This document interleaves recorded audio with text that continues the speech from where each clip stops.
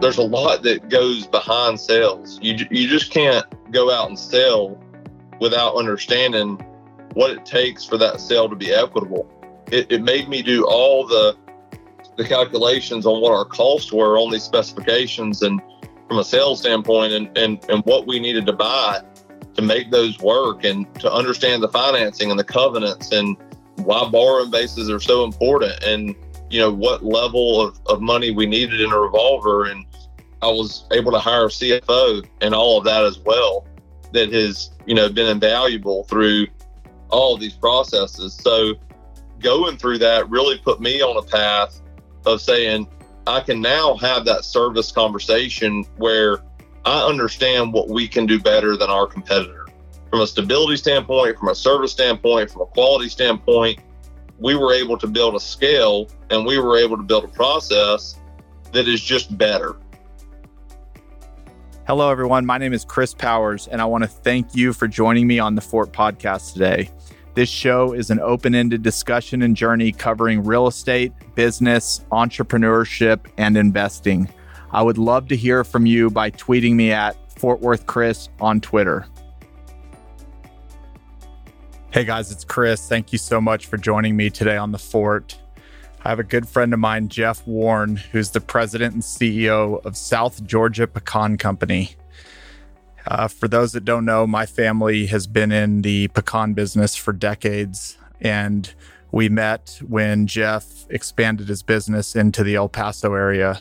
He's got an incredible story of taking over a family business that was doing roughly $50 million in revenue, and during his 10 years of being there has grown it to over $300 million in revenue and continues to build an incredible company at a young age. They are now the largest nut sheller in the world. And today we talk a lot about the pecan business and how it works, not only domestically, but globally. We talk about Jeff's story and his impact on the business. And we just talk a lot about a lot of the business nuance that is in an industry that is relatively small, filled with people that have been in the industry forever and, serve a great need. So thank you for continuing to join me on this journey, and I hope you enjoy this discussion. Jeff Warren, welcome to the show today. Chris Powers, thanks for having me on the show today. I am excited about this conversation. Let's kick it off with kind of your story growing up and kind of the journey you were on that kind of led you to the position that you're at today at Southern Georgia Pecan. So, born and raised in Valdosta, Georgia. Valdosta is really the heart of pecan country. It is far enough south that we don't get a lot of freezes in the springtime, which can really impact the crop. And I was born and raised just around pecans, and obviously with my family being in the processing business, it was always kind of inherent that I would be involved to some degree. I didn't, have some great intuition or type of roadmap presented to me when I was young to say, this is what you're going to do to end up as president and CEO of the company and have multiple locations and all different types of retail and wholesale distribution networks and all that kind of stuff. But when I was growing up, I was always in the plant, and I always really, really liked equipment. And, I got to work with all different types of people and personalities and got to see the good and bad and all of that.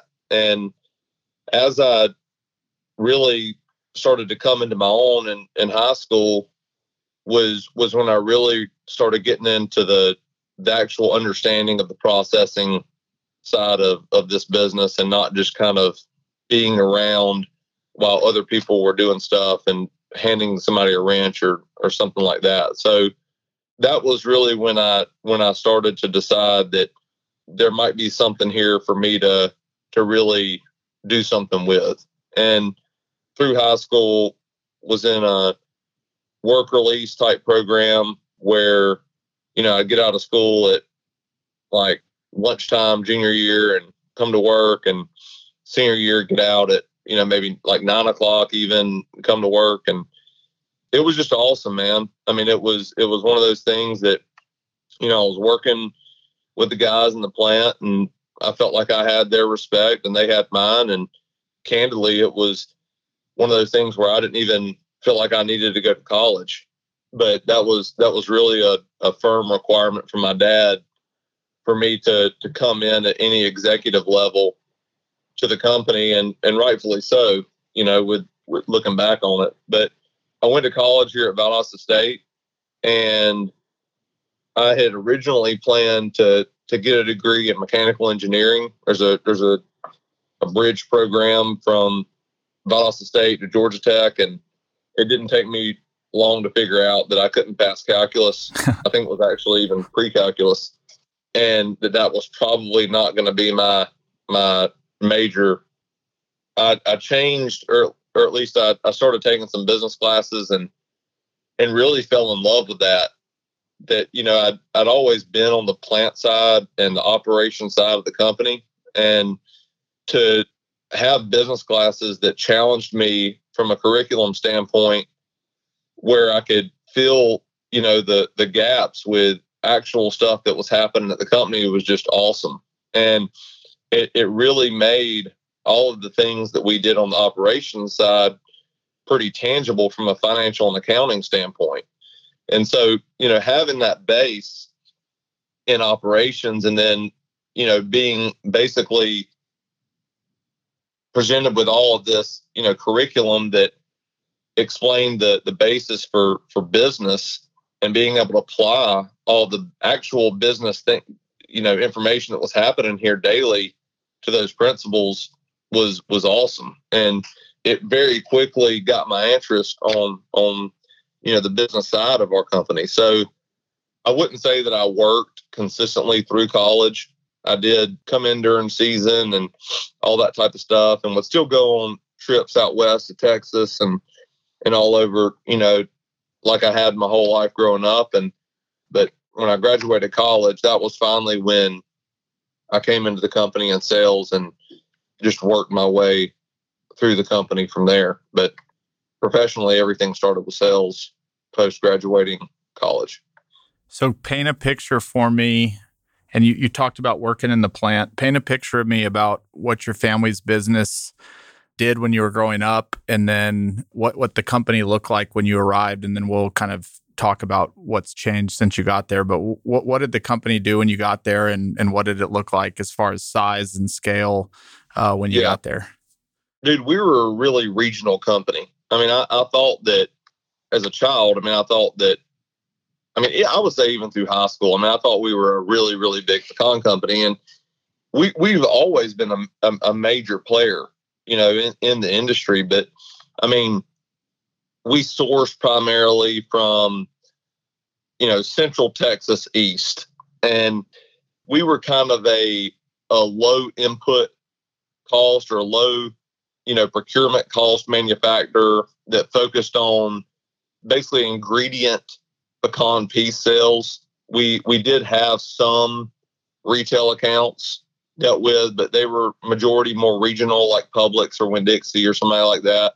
It was a very seasonal business. It was majority Q4, during, the holidays when bacon is big and all that kind of stuff. And, you would have huge spikes in direct labor, and, you'd have all hands on deck for 4 months a year. And I remember, Chris, even up until, 2010 type time frame, we would shell out of pecans in Georgia, which was the only plant we had for a long time, in like August. It was really planning, when you wanted to shell out, and all your contracts would be fulfilled, and, the plant would be down until new crops started being harvested in October. I can't even, I'd have a panic attack if that happened. That couldn't happen now. It's not even in the cards for us to ever shut down the plant. So, it was just a completely different ball game. It was very regional. It was very seasonal. You had people come on, and you had entire departments dissolve after the harvest season and after our peak shipping season. So, people floated around a good bit from a management standpoint and wore a bunch of different hats. And, And, when we were a smaller company, that was able to be done. And y'all weren't growers of pecans. Y'all were buying from farmers and then shelling the pecans? Yeah. So, and we still are situated that way. So we do not grow any pecans. Growing up, I always wanted to be on the growing side and have that bolt-on side to make it more vertically integrated. And pecans, a lot of people don't know this, but there is no subsidy on pecans and like a government subsidy or any type of like farmer type financing like there is in almonds or walnuts. It's all, you have it to sell when you harvest it, and I buy it from you for cash that day. And, a load of pecans, I mean, a 45,000 load of pecans, say, for $2 a pound. I mean, you can easily have 100 grand in one, 45,000 pound load. Right. And when you're processing 30 to 80 million pounds of pecans a year, it's an extreme amount of capital in a very short time frame. And then obviously you're writing your contracts, your annual contracts with your customers as your procurement has taken place, and your shipments through the months and those receivables are then what is coming back in to basically lower that line of credit or that revolver that you buy your inventory with. So it's a really, really intense time frame there. A lot of money going out. With that amount of money going out and us being just a family enterprise, we don't have any outside money. It's all us with a personal relationship with our bank, and a pretty traditional set of covenants is in place that basically say what we can do within what. And it didn't really make sense for us to go out and start putting even more capital into something like an orchard that could potentially inhibit us from being able to be nimble with cash. Right. So that was one of the best lessons my dad taught me, was at the end of the day, you've got to be able to be nimble in the procurement market. And the only way to do that is to have, the access to capital. Why are there no government subsidies for pecans, but there are for other nuts? There's a lot of questions around that. And there's a certain school of thought actually out in the industry right now that we should have a loan program similar to peanuts, where, farmers basically get a just right off the cuff at harvest amount of cash. And then they have a contract with a processor such as myself. And, it takes the burden off of me, and it gives the farmer cash at the time of harvest. And, the farmer and I will have a contract, and basically I'll redeem that contract as I need to pull the product in. And that's one school of thought. The issue is we are such a small crop. I mean, people don't realize this, but on a kernel basis, meaning, what you actually edible production on an annual basis, I mean, we're 30 times smaller than almonds, and maybe 10 to 12 times smaller than walnuts. So we don't really get the attention of those types of programs through the federal government. And frankly, walnuts and almonds don't even do that. Almonds don't even get government subsidies. They just have a very, very good transaction model between the processors and the handlers, where the handler will just give them that upfront capital, or the farmer is well financed enough that the farmer will actually determine with the handler, meaning me being the handler processor, when to sell and what to sell for and all that type of stuff. And we're working towards that. I would say we are working towards that as a company in the industry. We're probably doing more of that right now out west and in the east as of this year. I wouldn't even say there's another company doing it. So we're the only people doing it, and we're doing a lot of it. And our grower support base is really enjoying it, because if I'm going to sell a pound of pecans today, then I have to buy a pound of pecans today. And vice versa. If I'm going to buy it today, I have to sell it. So, if the farmer needs his money right then I have to sell it right then. And that doesn't give me an ability to be patient on the market to actually see, is the crop going to come in shorter? Is it going to be, larger? Do I need to market now? Do I need to, wait a little bit? Maybe I could make a more informed decision, not just because I have to pay cash for it today, but, ideally it's all on average. We sell through the year, we sell through the harvest, and that's responsible to both our customers as well as the farmers. And everybody walks away with a smile on their face. So we're going to get to the day you showed up, but since we're already talking about kind of how it works, I just want to continue on here for a little bit. So when do you make are your contracts with growers like a multi-year contract? Can you just walk me through the dynamics of like how a contract is set up, how long they last, what happens if the crop comes in short? Like, what do the contracts spell out, and how do they work? Well, in our industry right now, the contracts are pretty fluid because we really want to be respectful to the farmer and really have them not be intimidated by it. These contracts in like peanut shelling, for instance, they have a good bit of teeth to them.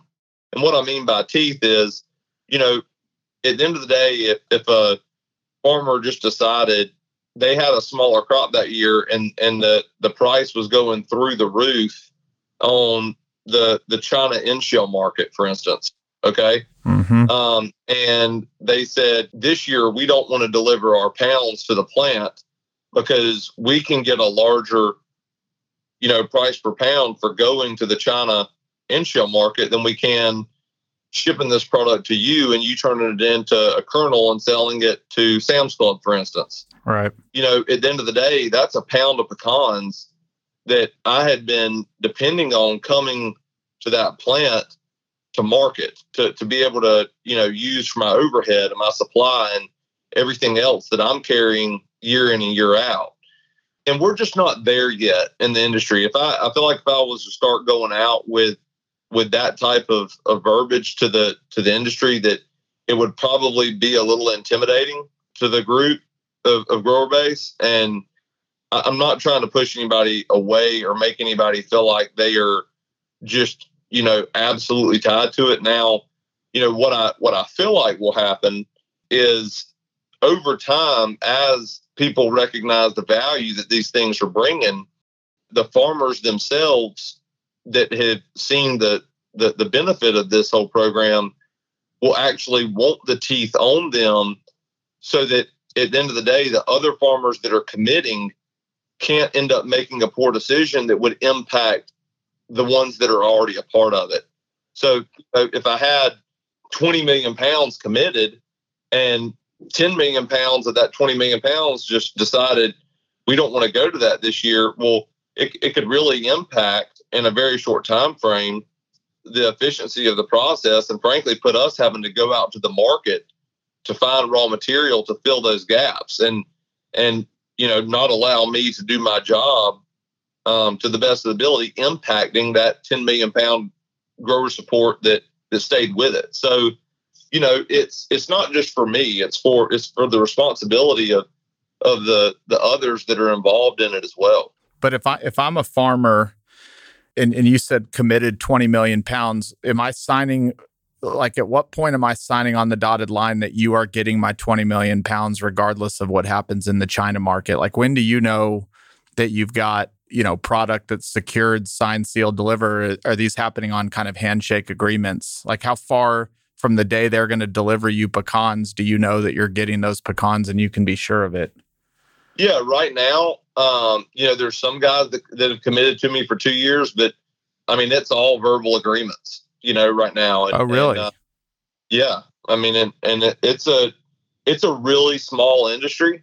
And I mean, the majority of these farmers have known me or my family my entire life.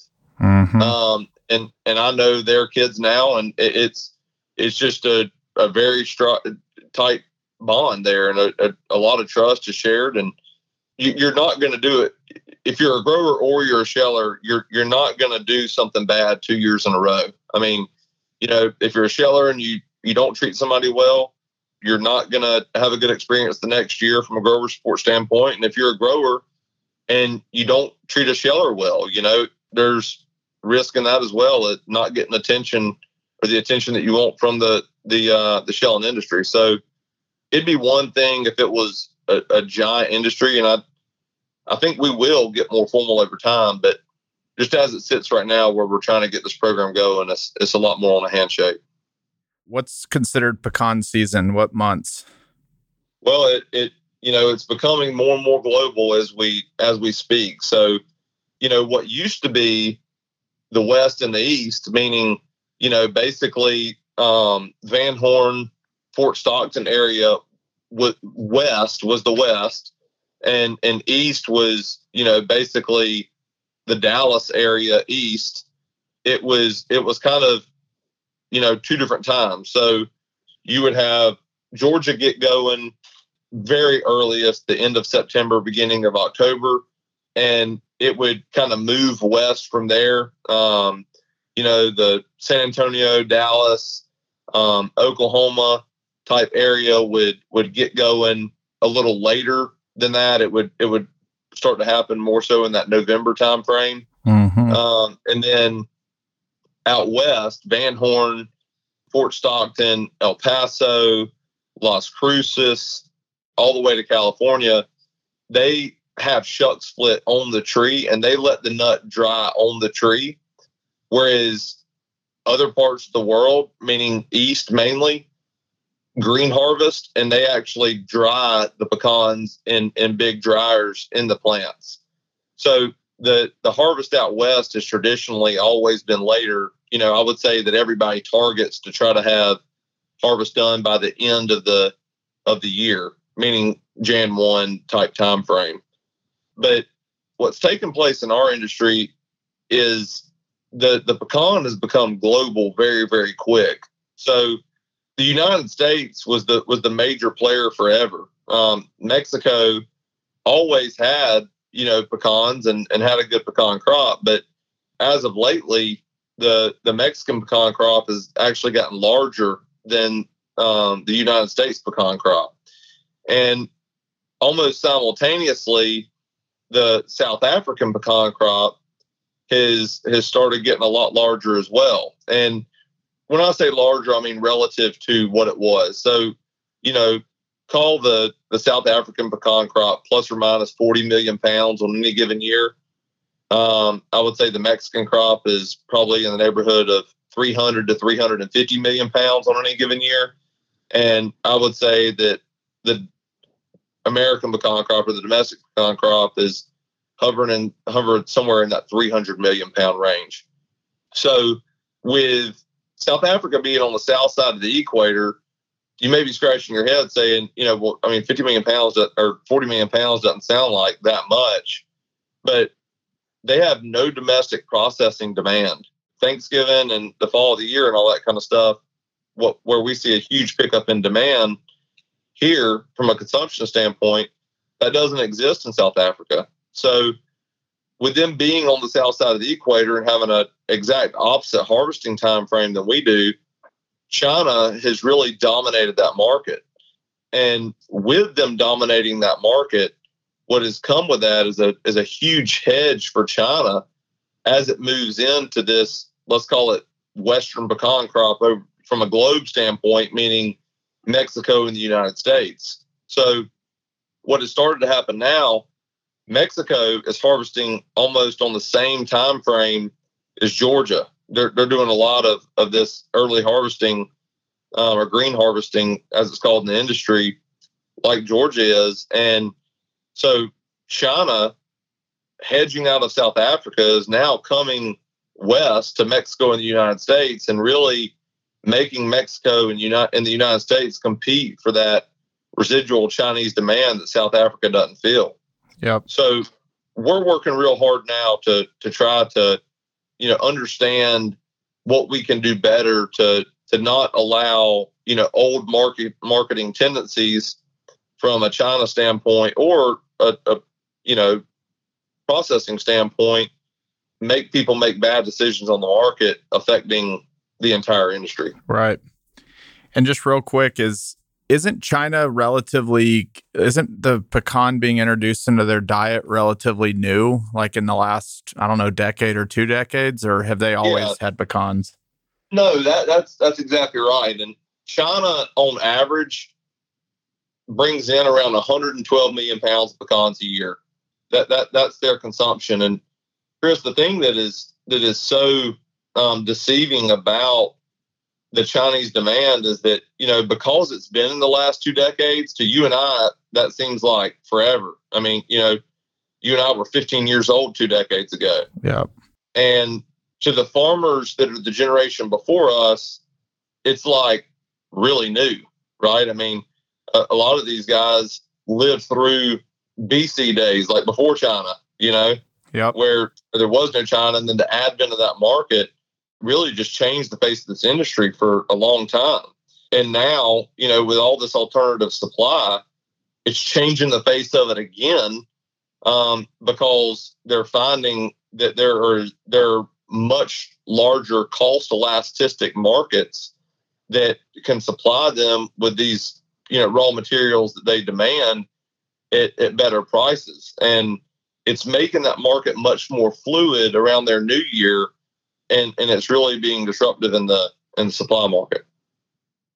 So the day that you pick up a pound of pecans or 1,000,000 pounds of pecans, what happens at your business from the day you pick them up to the day they kind of hit the retail market? How does shelling work? Obviously, y'all are cracking the nuts and getting ready, but I have a few questions just on what it looks like when the pecans are in your hands before they go out to your final customer. Yeah, so the first thing we do is we bring the pecans in and we basically run a quality test on those pecans so we can settle with the farmer. What that consists of, that you have a 1 pound sample of in-shell pecans, and we crack it out and we get all the edible meat out of it, and you have half a pound of edible meat, then that we say that in-shell yields 50%. Okay, so half a pound of edible compared to 1 pound of in-shell means you have 50% that you can use, 50% you can't use. Does that make sense? Yep. So we transact on a what we call a per point basis. Very, very similar to how you talk about the market being up or down 500 points or whatever. We call, let's just use $3 per point. Okay, so $3 per point means that we're paying $3 for that half a pound that's inside that 1 pound of in-shell. So in reality, we're paying $1.50 per pound for the in-shell, but because it yields 50%, we're actually paying $3 per point, okay, for the yield percent. Does that make sense? Yep. And how do you measure quality? The amount of meat in there, or the how ripe it is, or how it tastes?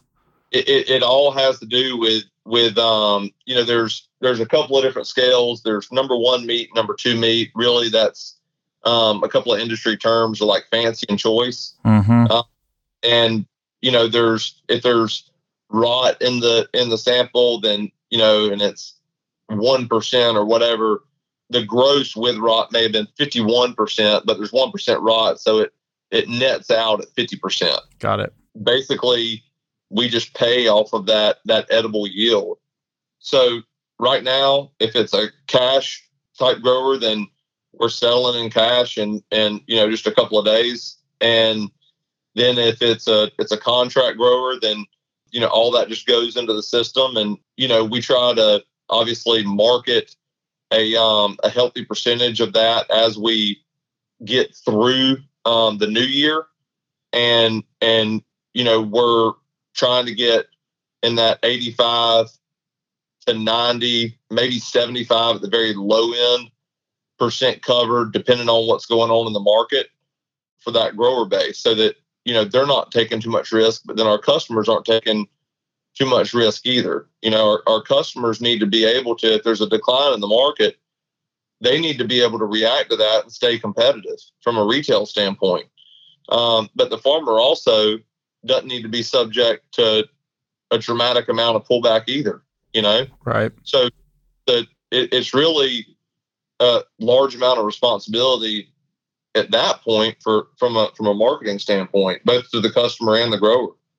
But from there, the pecans go into cold storage. We have plastic bins in the east that hold 1,000 pounds each. That there'll be millions and millions of pounds of these in our cold storage, and we hold the pecans at a freezing temperature for the duration until we're pulling those out to be processed. So they're held in the freezers. They're pulled out to be tempered to get them up to room temperature or ambient temperature, and they're fed into our plant from there. And the pecans are basically sized and go into a pasteurization system where you basically have a demising wall where one side is raw, where the pecans are going into the pasteurization system, and the pecans come out of that pasteurization system and go through the wall, and the other side of the wall is ready to eat. So that's where all of the cracking and the really finishing type processing takes place, along with any type of retail packaging or bulk packaging or oil roasting for ice cream, or a roasted and salted nut mix, or butter, or whatever we're doing that is value added. So at that point, we really don't want to hold finished goods inventory for more than a month. I mean, we want to be turning that inventory over quick. So how long it sits in cold storage for? What, like a week or a month? Or well, on the raw material side, on the in-shell side, the product would at the longest sit in there for a year. Oh, wow. So in the shell, yeah, the product will sit for a year. So remember, when we write these annual contracts with these large customers, they're shipping over the course of a 12-month period. So we're first in, first out on inventory, and we live and die by what we sold and us having the raw material to cover those sales at a price that is obviously equitable through the entire year. So we have to be able to hold that inventory for the entire year as well. On the shelling side, once it's in the plant, how much of that is done by machines, and how much of it is done, like, what do humans do? Is it all now machines, or is there a combination of both? There's definitely a combination of both now.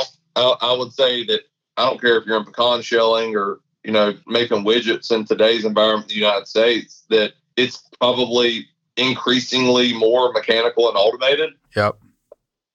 But it's a combination of both right now. And then a question on what sets the market. Is it the demand that year, or is it the actual supply that year? If it was a bad year or bad crop, like why does the market fluctuate so much? It's a combination of all of that. So it's demand, it's the size of the crop, it's the amount of carryover or residual supply from the previous year that could possibly come over. But part of it also is buyer sentiment. I mean, if a buyer can get one handler to fold to a price that may be below the market, and that gets out, that price was offered that day, then it could start a trend around that. And I don't think that's really healthy. I think that can artificially set the market for a really small time frame, and can actually end up hurting the customer base, because it gets people thinking that they can buy at those levels, but then the supply is not there to buy that level, and it can pop beyond that. It can, maybe the market is $4.90 today, but somebody's pressing for $4.70, and at the end of the day, they get somebody to cover a load at $4.70, and they keep on trying to bid at that $4.70 level, but the market's steadily moving up, and they're just not able to participate in the average moving up, and before they know it, the market is 10 or 15 cents beyond where it was, and they have been trying to buy at this artificially low level. Yep.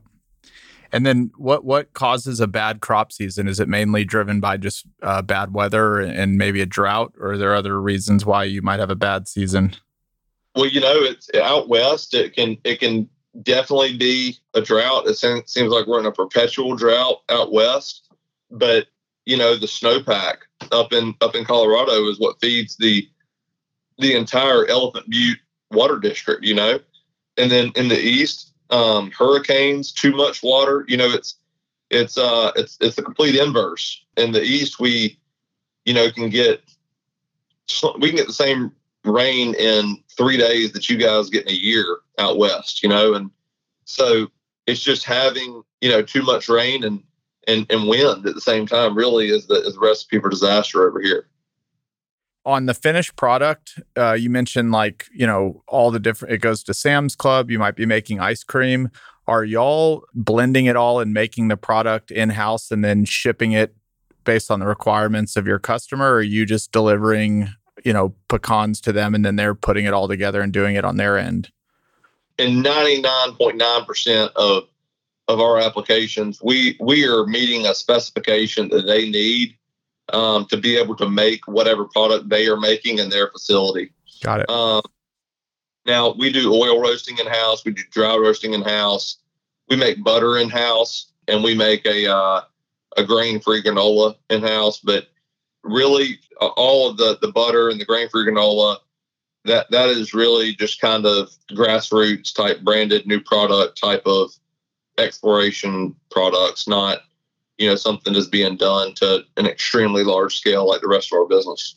This might be a weird question, but if somebody has like a peanut allergy, does that mean they're allergic to all nuts, or is there a pecan allergy, or is it just kind of peanuts? So peanuts are a legume, and so there's a specific allergy for that, and that's why alternative nut butter, for instance, has been such a big deal. And in our plant, it's extremely big. I mean, we can't have any peanuts anywhere in our plants. And when we run almonds or we run walnuts, just from a packing standpoint, sometimes we'll bring truckload quantities of almonds and walnuts from out west and finished good type things and just bag them for distribution to some of our customers on the pecan side. Yep. And there's a very strict regimen of allergen cleanups. And I mean, it's a really, really serious deal in our space. So to answer your question, there is a specific pecan allergen, but then there's a tree nut allergen as well. Got it. All right, let's go back to now we'll get into some fun stuff just on your journey through the company. So it's a family business. How long had it been around in your family when you arrived in your sales role the first day? So my dad started working here in 1970. My dad was adopted from California, and he and his adopted family moved here when he was 17 years old. So he was adopted when he was a baby, but moved here when he was 17 in 1970. Started working here. Bought the company in 1983, and obviously I was born in 85. So, by the time I graduated college in 2008, that had been 48 years. 38 years. You said it's a small industry. Are people like getting out of college and going into this industry, or is it kind of, if you were born into it, that's your road into it, or are there a lot of new kind of entrants into the industry?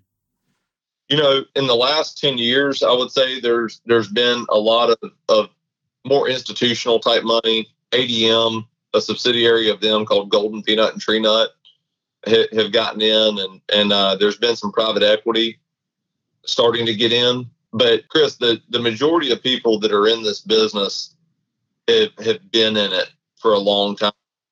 There's not a whole lot of people that are grassroots getting into it.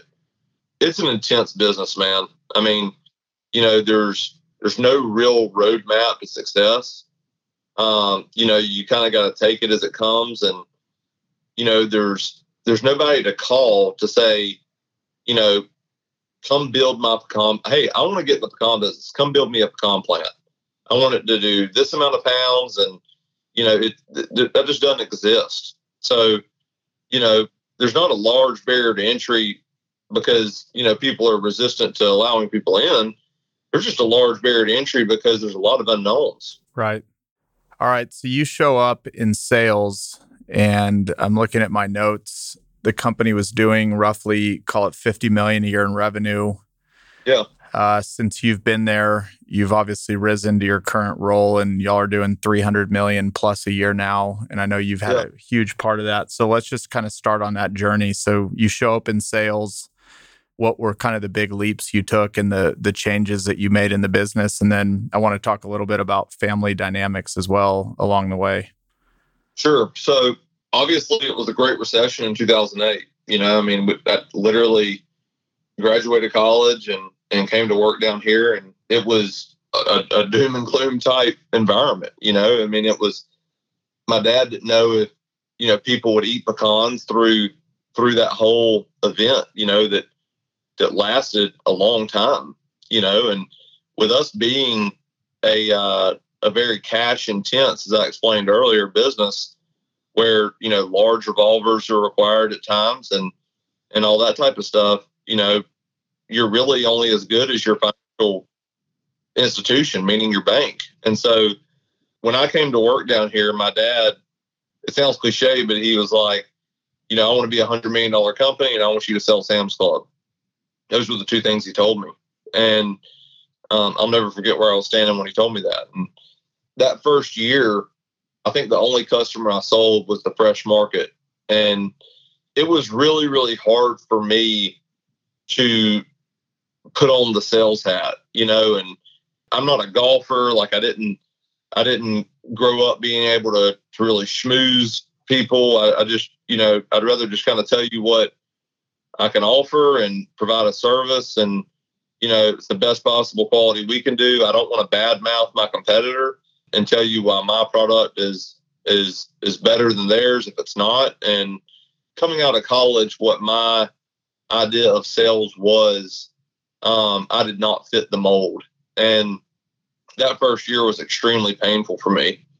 Looking back through emails from that time frame, it's brutal for me to look back at now. But when 2009 rolled around, the fall of 2009, it was getting to the point where banks were locking down so much on pecan companies because, a lot of these companies have bounced around in profitability. Like they'll make money some years, they won't the other years.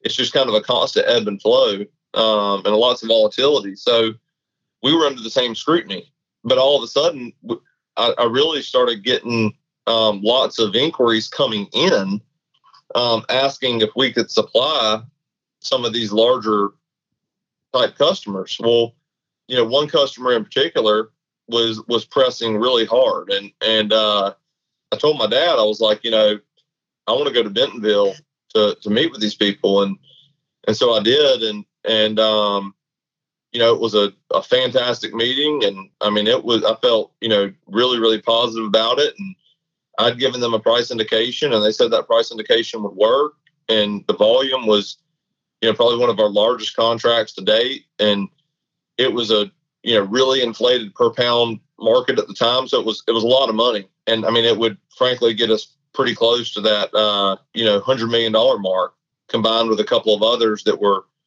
pressing. And so I was like, man, this is awesome. Year two, I'm able to do some business in Bentonville, and at the same time, I'm reaching this gross sales number that my dad has kind of charged me with. Well, when I came back and I was kind of getting all this stuff situated, and I was showing him what I had the opportunity to sell, he told me, he was like, Jeff, we can't do this. And I was like, defeated. I was like, what do you mean we can't do this? And he said, we don't have the capital to buy the raw material, and if we can't buy the raw material, then we can't sell it. Like it's just a risk we can't take. And so, I was like, well, let's get the bank to come for a meeting and have this conversation. I mean, this is pretty easy to see. This is where we can buy the raw material. This is where I can sell it. And there's profit in this. And so we did. And I'll never forget, the bank told us, they said, you need to seek external sources of financing. And growing up, I'd been in, a few bank meetings, and I just always kept my mouth shut. And I'll never forget, I was like, I don't even know what that means. I don't know what external sources of financing means. We've always made money, and you always get what you want from us, and we've never been outside of covenant and all that kind of stuff. And they were just too heavily invested on the real estate side, and frankly, there was nothing they could do. Didn't have anything to do with us. It was that they were just too heavily leveraged on on the real estate side. So growing up, my brother-in-law had always taken me to these Georgia Agribusiness Council meetings. And, I was around the governor at the time, Sonny Perdue, and had just gotten to meet a lot of his staff. And Sonny had recently gotten out of business, gotten out of office, and started a business in Atlanta with a few others. And he had always told me, if I needed anything to come see him. So I called him and drove up to Atlanta and, basically explained this entire scenario to him and, asked him if he could help me. And that's when we got introduced to Rabo Agrifinance. They were a Dutch bank and they were trying to expand their middle market. And we fell into that category. And, within a few weeks, we had the entire financing facility in place that we needed. We're able to write all those contracts, buy all the raw material. And I mean, frankly, it was like a rocket ship from there until now. I mean, it's just, we have really, really grown, but at a really, really fast rate. And, the biggest thing that did for me was it made me see that sales, there's a lot that goes behind sales. You just can't go out and sell without understanding what it takes for that sale to be equitable, and so it made me do all the calculations on what our costs were on these specifications and from a sales standpoint and what we needed to buy to make those work and to understand the financing and the covenants and why borrowing bases are so important and, what level of money we needed in a revolver. And I was able to hire a CFO and all of that as well that has, been invaluable through all of these processes. So going through that really put me on a path of saying, okay, I can now have that service conversation where I understand what we can do better than our competitor, and from a stability standpoint, from a service standpoint, from a quality standpoint, we were able to build a scale and we were able to build a process that is just better. It's better quality, it's better value. And when you add all those things, but I built the right team around me during all of that I was really trying to keep that from happening. We were growing at such a fast rate that we were having to use a ton of contract manufacturing to basically keep up with the demand. So it had gotten to the point where we were contract manufacturing as much as we were manufacturing. And that was just a place that I did not feel comfortable. And that's when I moved out west and met with your uncle and built that plant and started out the first year selling 12 million pounds and then 25 million pounds. And then last year, 50 million pounds, and well, you sped through that a little bit. So you decided to go to El Paso and build a plant there, which, didn't think could be done, or it wasn't easy to make that decision happen, but you did it anyway. Right. Yeah. I mean, it was really, really difficult from a family standpoint, and rightfully so, dude. I mean, looking back on it, I mean, I was sitting here telling my dad that, I wanted to move to El Paso, Texas and invest about, $5 or $6 million of my family's money and buy 12 million pounds of pecans. That's another, call it 30 million bucks that year right there. And, I'm going to buy all of the pecans ahead of time before the plant's ever even done. Okay. Mm-hmm. And I'm asking you to trust me that I'm going to pull this off. Your uncle, frankly, laughed at me the first time he's like, "You're not going to get 12 million pounds in this."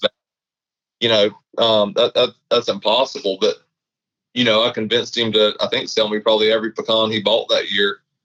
We went through a lot of long days with finding the right people and all that kind of stuff to run that operation. But, what I learned through all of that is that, creating the right culture and being dedicated to that, no matter what, is way easier than changing an existing culture, and I was able to do that. And man, it's just been a beautiful thing, and once that, job of mine was done, out there, and we found out Cassie was pregnant with twins, and it was time for me to come home. It was, by that time I was hanging out with your sister and brother-in-law and mountain biking and hunting more than I was doing anything.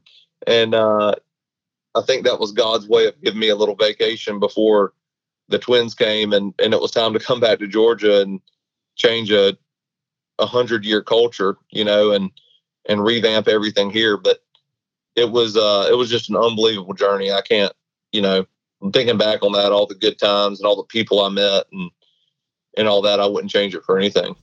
So when did you become the president and CEO? Like when did the baton get passed? Dude, to be honest, it was pretty informal. Like, titles around here have been pretty informal for a long time. And so, I think I stayed vice president of the company all the way through the time I was in El Paso, and I really wasn't serving in a president role. Maybe I was, but I was a lot more on the ops side and the sales side, on a more micro level than really I feel like a president would be. And so when I came back and I'd hired and kind of passed the baton of true plant manager to that Western plant manager, and we started having the conversation here at the level of, hey, we need to hire a vice president of operations to really start to manage these two plants, so that I'm not putting out fires at these two plants, and I can focus on managing the company and relieving my dad of some of his tasks. Where when I became president, and that was, I guess, somewhere around 2 years ago, and then about a year ago, Dad and I had had a lot of conversation, and there was a lot that I wanted to still do in Georgia if I was going to do, and I was going to continue to take the risk and do the things I was going to do. Then I needed to be responsible for that risk. And frankly, my dad was not making a lot of the decisions down here anymore, and he should not be personally or held personally responsible for those if he's not. And so he came off of the personal guarantee, and I took on the full thing and became CEO at that time. And so we've made all those changes in Georgia now, and we just continue to become more efficient over here and out west as well. We just bought 40 acres of land in East El Paso between, I guess, the 375 loop and Favens, and we're leveling dirt there now and building our lifetime home out there now. So, meaning lifetime processing facility. So it's never ending, seemingly, dude. You can't stop. You got to keep going. I have a couple more business questions, and then we'll bring it home with some personal questions. But the first one is just, what are maybe the top 2 or 3 things? We don't have to go through everything, but 2 or 3 things that stood out to you when you think about changing 100-year-old culture. How do you what are the 2 or 3 big buckets of things that you think that your work will impact to kind of change that culture? Was it obvious, the things that needed to change, or how did you think about it? It's obvious, but how to change it is not obvious. Yeah. And in every employee, there's assets and there's liabilities. In me, in you, there are assets and there's liabilities. There's things that you and I are good at, and there's things that you and I aren't good at. And it's really just finding the employees that have, the right assets. And that's the hardest thing, Chris, is that, everybody's good at something. Yeah. And it's just finding those people that are good at what you need them to be good at. And that's the hardest thing, is that, at the end of the day, it's really hard to let go of people or replace people that, are pretty good at some stuff, but it's just not what you need them to be good at right then to be competitive. So I would say, obviously the right person. Once you make those changes, you've got to stay true to them, and change is not a comfortable thing. It's not. And it doesn't, in theory and all this stuff, you, as a business owner and as a CEO of a company now, I am very, very aggressive. as it relates to, attacking cost and attacking efficiency and being sustainable and all those types of things. And when you're planning all this stuff out, it feels so right and it feels so comfortable. But when you start implementing those changes, it does not. And if you are really making change, then nothing should be the same, right? Like your accounting department is like, this doesn't look right, or this isn't the same KPI or same metric that we were using, or this is the same one and this is not relevant anymore. Like, we have to start tracking this other one. That is not comfortable. So I would say embracing that and staying true to that. And then the other one is obviously doing the research. I was trying to push probably too hard to get our processing facility done out west, before tax code changes, or, is still going to go even higher than still is now with the infrastructure bill and all this stuff. And, I was, trying to design this plant out west extremely hard. And at the end of the day, I called my CFO last night and I was like, man, I just feel like we're pushing this. I just feel like we're pushing it. So, being patient and acknowledging your instincts and weighing on your management team and giving them the freedom to speak truly with you, or speak honestly with you, but doing something with that, not just asking and then doing what you want to do, but actually embracing what your team tells you to do and making changes based off of that. So, do the research, be patient, find the right assets and the right people for what you need them to do, and embracing the change as you go through it. Do you have an end goal? Where are you taking this? Or do you even know? You're just enjoying the ride right now? Being the second generation in this business, it's always, one of those things that that I think about my sons, coming into the business, or one of them, or, whatever. But I mean, I would love to see that happen. And I would love to, build something here that is better. I'm not saying my dad did it wrong, but, whoever had it before him, I think he probably tried to make it better than what it was. And I'm trying to make it better than what it was. And they'll try to make it better than what I made it, and that's what I would obviously like to see is a third generation. But, you and I talked about this the other day. It's when you have a family, I mean, I have, sisters that are shareholders and a dad that is a shareholder. And when I'm both the shareholder and the CEO of the company, I have to be responsible to those shareholders. If something came along that, was 1 + 1 = 3 and it was right to do by the shareholders, and I didn't see any more value potential in the business, then obviously there would be a lot to consider there. But that is not our goal. Our goal as a company is to continue to get better and continue to evolve and keep processing pecans. And and you kind of had mentioned there are private equity and institutional players starting to enter the market, or have they not entered yet? They have, yeah. And I mean, they started entering in that 2012 type time frame, and they hired some good industry people, and I think that, all of that is built to sell again. They bought to sell. Yeah. That was always transparent. I'm not, and that's a model, but it's just not our model. A couple personal ones, and then we'll bring her home. I know you're busy. Sure.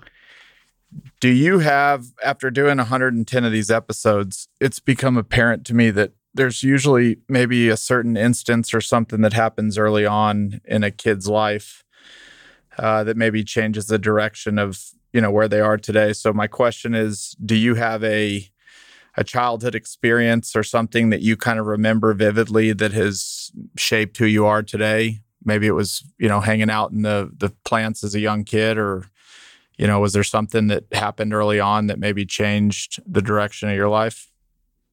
Probably the most significant thing from that, relative to our conversation that I'll remember is Jasper Sanfilippo.